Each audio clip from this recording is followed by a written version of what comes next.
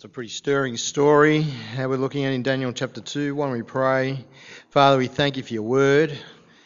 We thank you, you've got lots to say to us through your word and in history through what has happened to your people. And we pray that we might learn what it means to stand firm for you, what it might cost us, your faithfulness and your mastery over all things, including the kings and powers of this world. We pray that we might not be ashamed of standing for the Lord Jesus Christ in anything we do or say. Amen. Well, living as a Christian in this world, in our community, standing for Jesus can be a tricky business. It can be difficult. We don't like being disliked or excluded. We don't like being pushed out of relationships or getting hassled because of our faith in Jesus. I'm sure we don't like getting hassled about anything, but we especially don't like getting hassled because of our faith in Jesus. And I'm pretty sure that God doesn't want us to be dorks as Christians. Many people have that view of Christians, that we're just weirdos and odd and strange and laugh funny and and that kind of thing. But that's not the picture we're to be in. We're to aim to live at peace with people as God commands in Romans chapter 12. We should be likeable and kind and fun-loving and generous and caring for those around us. After all, we know the God who made this awesome universe and this world, and we of all people should know how to enjoy his blessings and his goodness. We should know what it means to know the Lord who loved us and know how to overflow with that love towards others. But the reality is that we cannot and we will not be universally accepted if we know Jesus, if we follow him. It can't be the case. It won't be the case. In our second reading, everyone who wants to live a godly life in Christ Jesus will be persecuted. Not maybe, not may possibly be, but will be persecuted. You will find it difficult. There will be people who oppose you and who dislike you just because you say you're a Christian. If you seek to live for God as an exile in this world and refuse to participate in the idolatries that permeate it, like we'll see today that Shadrach, Meshach and Abednego did, there'll be varying levels of ridicule, of pressure, of antagonism, of derision. You may be looked over for promotion in your work. I know Christians in that position. I know Christians who've lost their jobs for being Christian. You may get left off the guest list for certain parties, or just, at the family gatherings, be made to feel very awkward and stand in the corner and no one really wants to talk to you. They're related to you, so they feel like they've got to say hi and cuddle you at Christmas, but that's about it. Don't talk about what you did at the church service and all those kind of things. And in other places in the world, you'll be targeted and threatened, like we see happening throughout the Middle East. The reality that Shadrach, Meshach and Abednego face of a death penalty for not caving in is what many of our brothers and sisters in Christ face overseas today. Convert to Islam or die. That's their choice here. That's the choice many believers face today. We don't have it that tough. But Daniel chapter 3 is the first record I can think of specifically religious persecution in the Bible. But it's certainly not the last, unfortunately. There are many other troubles that God's people faced beforehand, but most of that was kind of economic expansionist policies, border skirmishes and things. It wasn't just to do with religion. There were other things going on. But here it's, will you worship our God or not? And we're going to make you pay if you will not.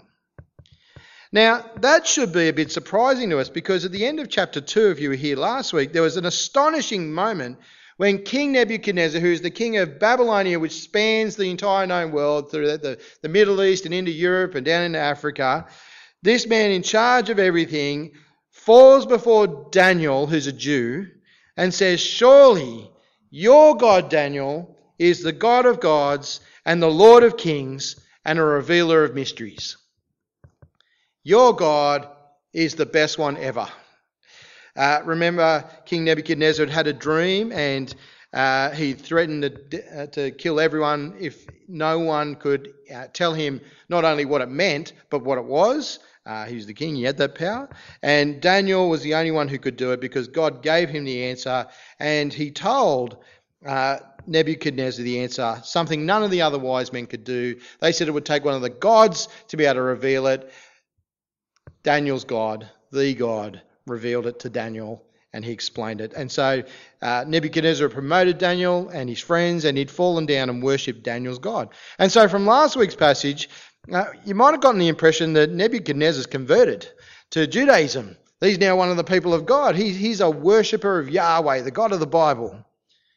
Well, chapter 3 shows us that's not quite what happened. What happened was that Nebuchadnezzar had just added the Hebrew God to his pantheon, to his collection of gods. Just another one. He may have been even a really great one, but he was just another God. Just as today many people acknowledge that God's there, that Jesus is a cool guy, but that doesn't necessarily mean that they're going to worship him alone or that they have any real relationship with him. They may just have added him to their pantheon, to their collection of things they know and serve and, may believe a bit.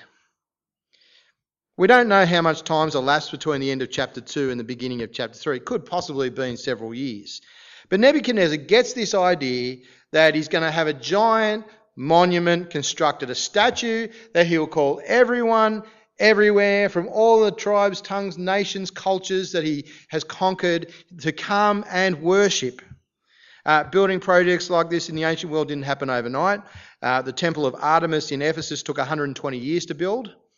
The Colossus of Rhodes, another one of the 7 wonders of the ancient world, and similar to the Statue of Liberty, took 12 years to construct, according to the historians at the time, and it was only slightly taller than the one that Nebuchadnezzar built here. This giant monument that Nebuchadnezzar commissioned was made of gold, and it was, the text says, 90 feet high and 9 feet wide. That's, in our terms, 30 metres high and 3 metres wide. Okay. Think of the height of the church building on the outside. Multiply that by 3. That's how tall it is. And it's about the width of one of these pews, maybe slightly wider. So it's tall and it's skinny. Yeah, you might think of that obelisk, the Washington Monument in DC, which, by the way, took almost 40 years to build. Now, maybe it was a statue of one of the gods, or maybe it was of Nebuchadnezzar himself, if he was a really, really tall and thin man. He'd have to be extremely skinny and tall to this to be a good representation. Or maybe it was something like this, the vision that he'd had of the statue in the last chapter, where you remember Nebuchadnezzar was described as the head of gold of all these empires of the world. Maybe he's kind of trying to form that kind of thing. We don't know exactly what it was like, but we do know it was meant to be worshipped. Because when he'd finished building it, he had an enormous party to celebrate, inviting all of the dignitaries, including people from all the conquered peoples of the world, to come and gather, this hugely eclectic bunch, to celebrate the unveiling of the structure, to a rally to unify the empire. And so let's read. He summoned the satraps, prefects, governors, advisors, treasurers, judges, magistrates, all the provincial officials. Anyone who's in any sort of position of notoriety, any of the kind of leaders, to come to the dedication of the image he'd set up. So the satraps, prefects, governors, advisors, treasurers, judges, magistrates, and all the other provincial officials assembled for the dedication of the image that King Nebuchadnezzar had set up, and they stood before it. Then the herald loudly summoned, "This is what you're commanded to do, O peoples, nations, and men of every language. As soon as you hear the sound of I'm going to call it the band, when all the instruments play, the band plays, you must fall down and you must worship the image of gold that King Nebuchadnezzar has set up. Whoever does not fall down and worship will immediately be thrown into a blazing furnace." He demands a public demonstration of adoration for what his hands have made. And as far as he's concerned, everyone's going to do it, and everyone is doing what he says. Because verse 7, therefore, as soon as they heard the sound of the horn, the band, all the peoples, nations, and men of every language fell down and worshipped the image of gold that King Nebuchadnezzar has set up. And so you can imagine there, in satisfaction, looking out at all of them bowing down to his statue. And so whether it's an image of Nebuchadnezzar himself and he's really tall and skinny guy, or whether it's an image of a god or an object associated with the gods. It was meant to be worshipped. And the Bible has a word for that kind of thing. Something you bow down to and you worship. What's the Bible's word for that kind of thing? It's an idol. And idols were strictly forbidden for God's people. 10 Commandments. You shall have no other gods before me. You shall not make for yourself an idol in the form of anything in heaven above, or on the earth beneath, or in the waters below the earth. You shall not bow down to them or worship them, for I, the Lord your God, am a jealous God. God hates idols. He says he's jealous. He's jealous with a jealous fury when we worship things that are not him. And our heroes know that. And so this posed quite a dilemma for Daniel's three friends, Shadrach, Meshach and Abednego, who were there because they had been appointed at the end of chapter 2 as administrators, as government officials over the province of Babylon, at Daniel's request. Daniel, if you remember from last year, remained at the royal court. He never went to these kind of things. He was the head of the king's wise men, and so he wasn't at this ceremony. And so the question is now, what are these three Hebrew guys going to do on their own without Daniel? Because everything else, Daniel's been the ringleader. And they've gone along with him, but it's only because Daniel did it first. Now they're on their own. What are they going to do? Everyone's doing this worship thing, and to not have gone along would be really uncomfortable. And I think it would have been really easy to rationalise if you were there amongst the crowd as a believer in God, but told to worship this thing. What might you say to yourself? You might say, be all right to bow down to just today, because we'll be killed if we don't, and God wouldn't want us to be killed, would he? God's not in that kind of thing. Yeah, and God will know that we didn't really mean it. It'll be okay. We love him deep down. Or what about, it's just cultural. The Babylonians, they're pagans. They don't really understand our religion or the laws of our God. We don't want to offend them. We don't want to ruin our witness to them. Let's just bow down now. Maybe they'll get it, they'll listen to us later. A bit of give and take. We do a bit of their religion. Maybe they'll do a bit of ours. And anyone, nobody we know's here, so no one's going to see what we're doing, so it won't matter to anyone. Or what about the fact that God's forgiving? God forgives whatever we do. So Yahweh's loving, slow to anger, quick to forgive. Let's just bow down this one time and say sorry to God right after. That'll do it, won't it? Or here's a good rationalisation. Let's just kneel on the outside physically, but on the inside, spiritual, we'll be standing up and we'll be worshipping the true God in our hearts, and God will understand that. That's the rationalisation I used years ago when I was doing judo. At the start, you had to do this meditation session. They tell you to empty your mind and let the chi flow and stuff, because it's an act of worship, martial arts of Eastern things. And I sat there and I had no idea what to do. Just sitting there, everyone was kneeling in silence, eyes closed and emptying their minds. And the only thing I could think to do was pray the Lord's Prayer. I wasn't even a Christian, but that's all I could think to do. So we're sitting there. I don't know what they were doing, but I was praying the Lord's Prayer. Why couldn't they have just done that? Surely that's a godly thing to do, and no one will notice, and you won't be, hurt in any way. But no matter how much you spin it, it was wrong. And they knew it. They simply couldn't participate in this worship and still be faithful to God. And that choice remains for us today. And though we don't face the death penalty for refusing to join in with the idolatry that's around us, it's still very, very hard for us to resist, isn't it? To stand up and be different, to stand up and to say, no, I will not join in. I will not do it.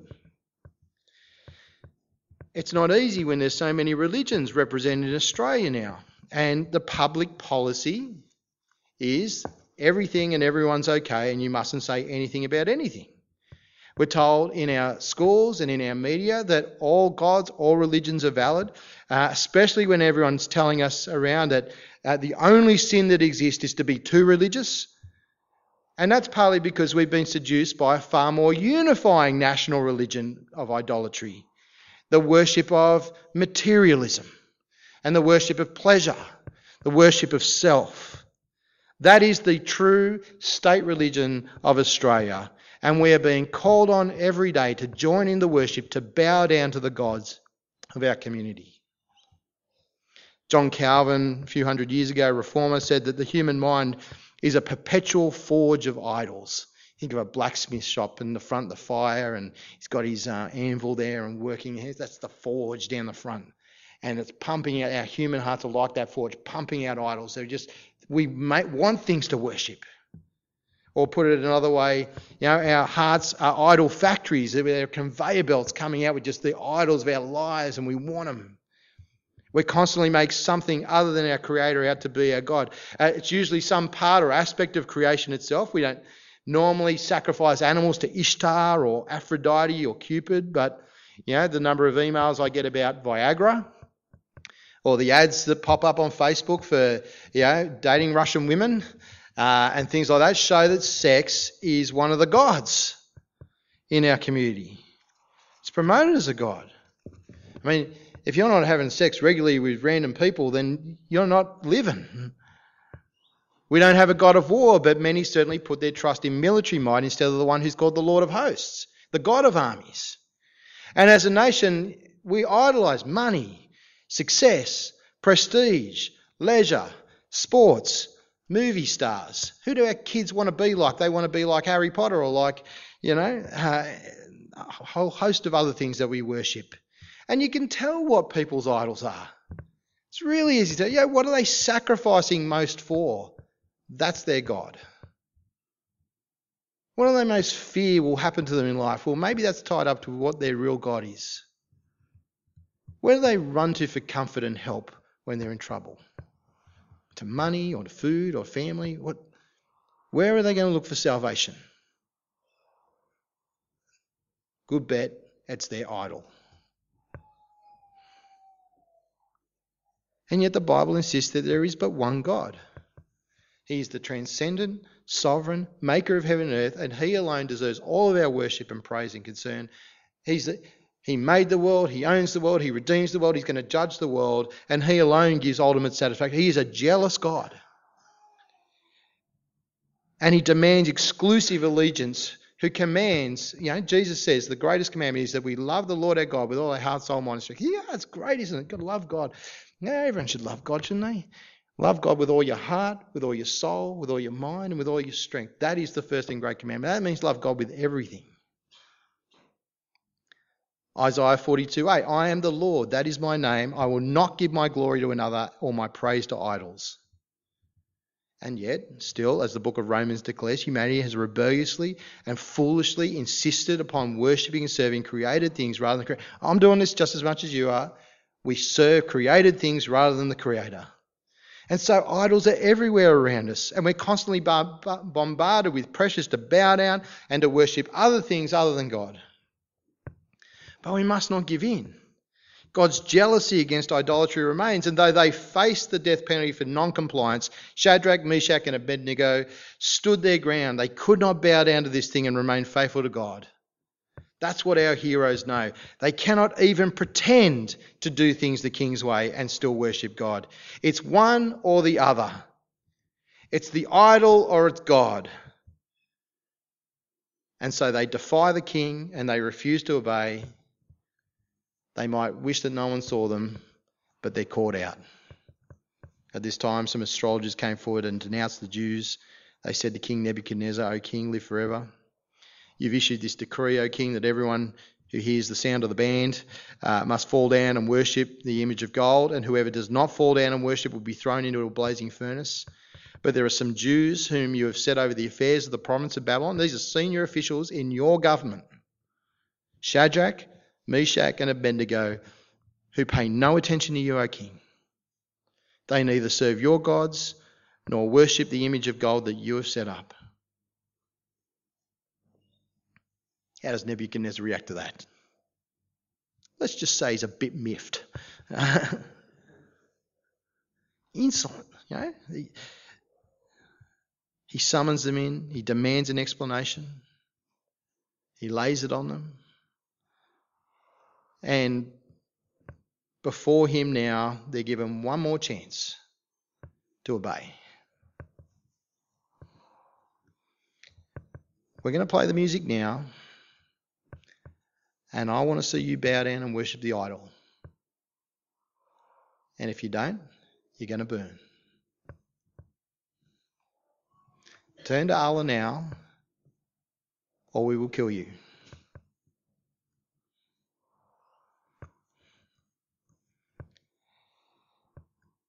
What happens?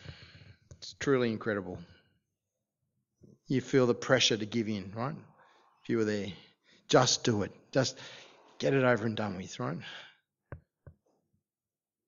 What do they say? Shadrach, verse 16, Shadrach, Meshach and Abednego replied to the king, O Nebuchadnezzar, we do not need to defend ourselves before you in this matter.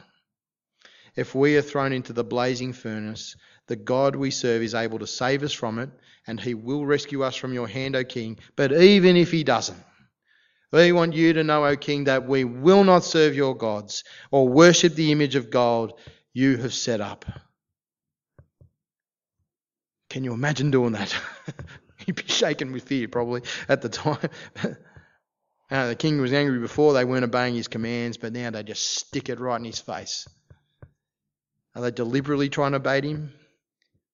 Are they just being narky right-wing fundamentalists like we would be called in Sydney today? No, they're just being godly. And the phrase that really struck me, we do not need to defend ourselves before you in this matter. What they're saying is we don't care whether you or any of your lackeys pass judgment on us. The one whose opinion matters to us is God's. He's our judge. God's verdict is the one we care about. We don't need to defend ourselves before you. We know God. They know that God can save them from the fire that they're going to be thrown to if he wants to do that.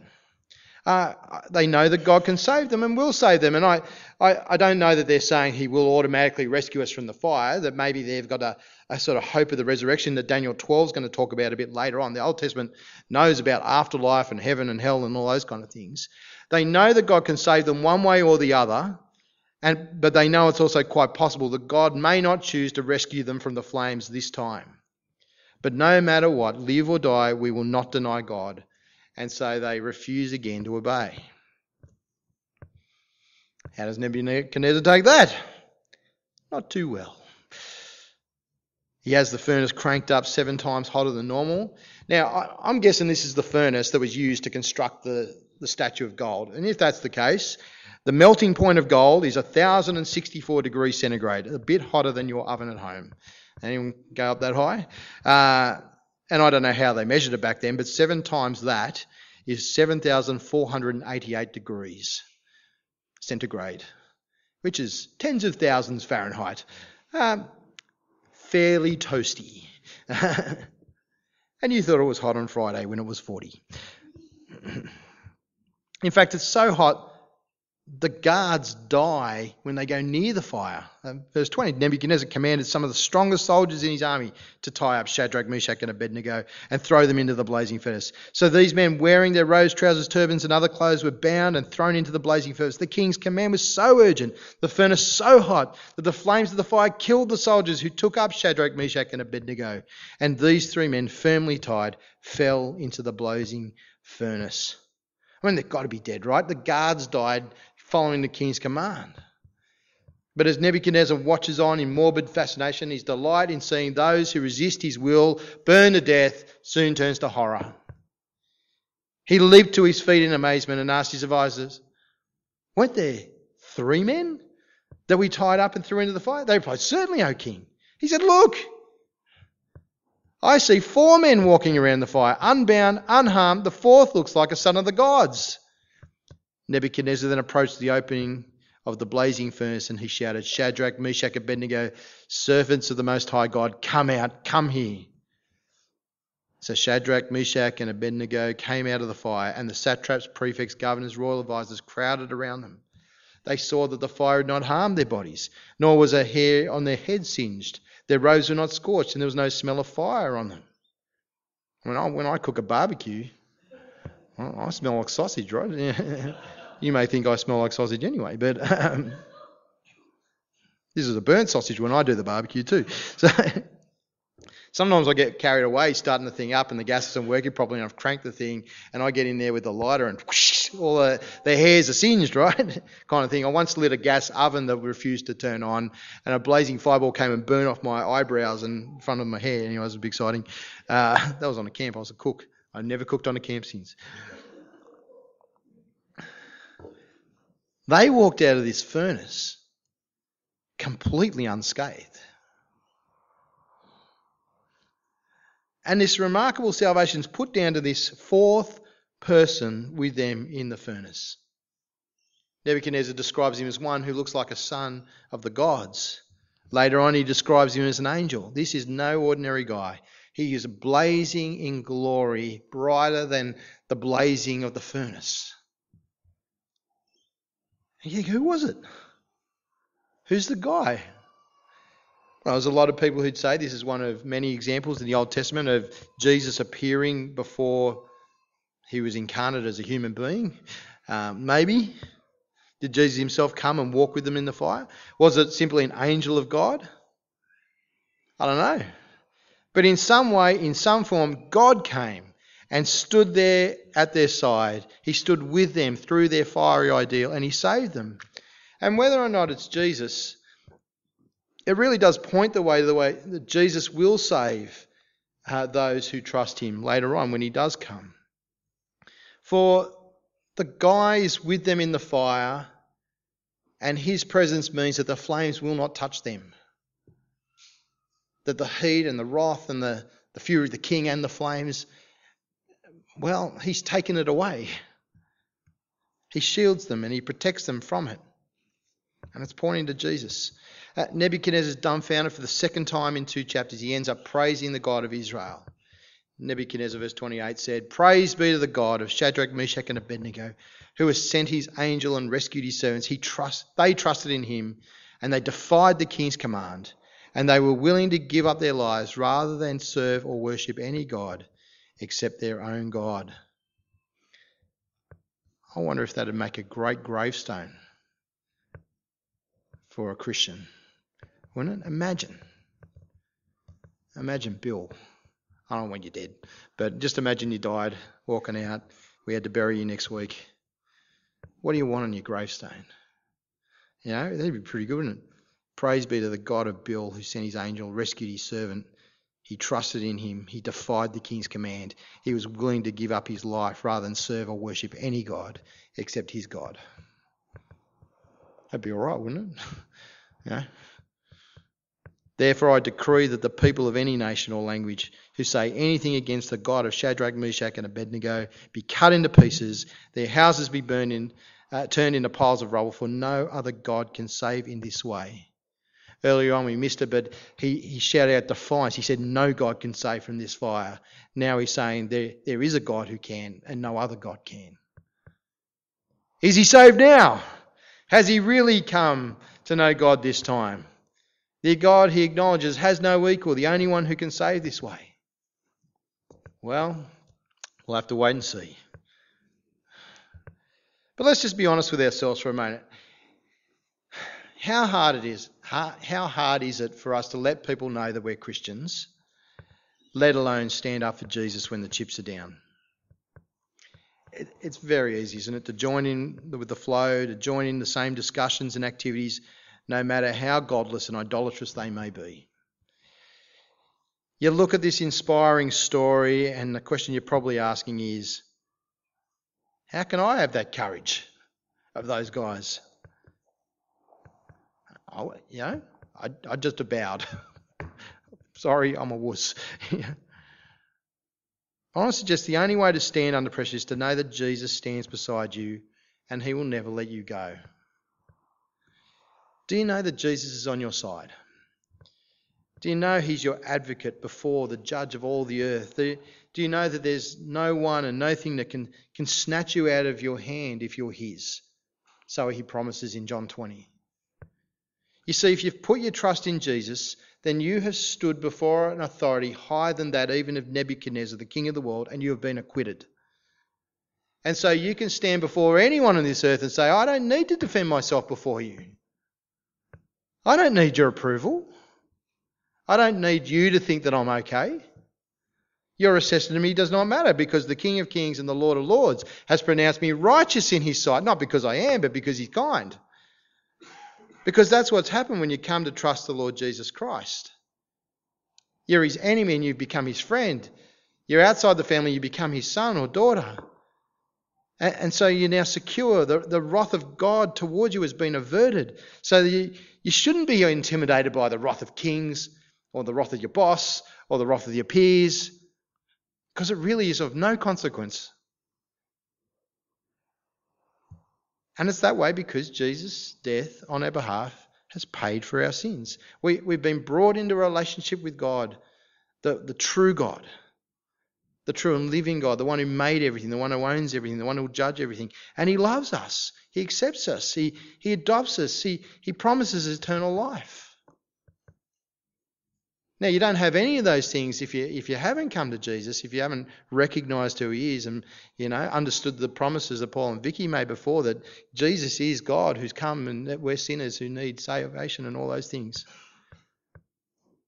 And they would beg you to think about it, to say, come to Jesus, have everything that he's offering. But for those who have, he promises that even now he stands with us, even in our darkest days.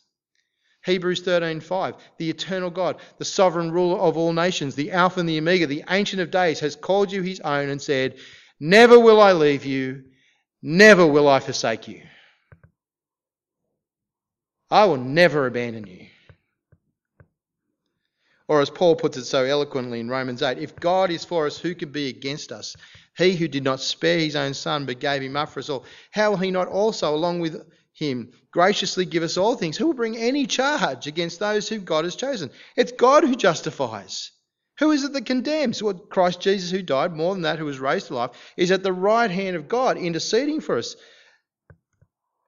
Who shall separate us from the love of Christ? Shall trouble, or hardship, or persecution, or famine, or nakedness, or danger, or sword? As is written, for your sake we face death all day long. We're considered as sheep to be slaughtered. No, in all these things we are more than conquerors through him who loved us. For I am convinced that neither death nor life, neither angels nor demons, neither the present nor the future, nor any powers, neither height nor depth, nor anything else in all creation will be able to separate us from the love of God that's in Christ Jesus our Lord. Nothing can separate us. Do you believe that? Do you truly grasp how phenomenal that is? How freeing that is? That is our boast and our joy if we know Jesus. And it's the only way you can stand under pressure, knowing Jesus stands beside you and he will never let you go. For with him, then you'll have no need to defend yourself before other people to make them like you. Their evaluation of you won't ultimately matter. And you can love people, not to win their approval, just because loving them's a good thing to do. You can even start to pray for your persecutors and turn the other cheek and let them slap you on the other cheek when they've slapped you on one. Because they don't need to love you, but you need to love them. And you can start to want for them that they know what you know. The God who runs the universe, who loves you, that they might be part of his family too.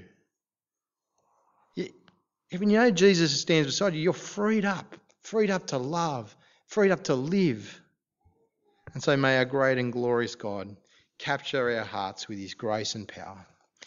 Father, we thank you for this astonishing event that happened, that you have given to us in your word, of supreme courage and of conviction in the face of hostile opposition. We pray that as we face our little oppositions, we might have their courage. We pray for our brothers and sisters overseas who are facing the death penalty for claiming to know you. We pray that they might stand firm, that they might know that you can save them, whether in this life or the next. We pray that you'll be with them. We pray for the governments making decisions. Please have mercy. We pray that you'll sort out the problems, however that may be. And Father, we pray, please, that we might stand firm for you and that many might come not just to make the confession that Nebuchadnezzar did, but might really believe it, that you are the God, that there is no other God who can save, and that even those who hate us might love you and come to understand your love for them in the Lord Jesus Christ. Amen.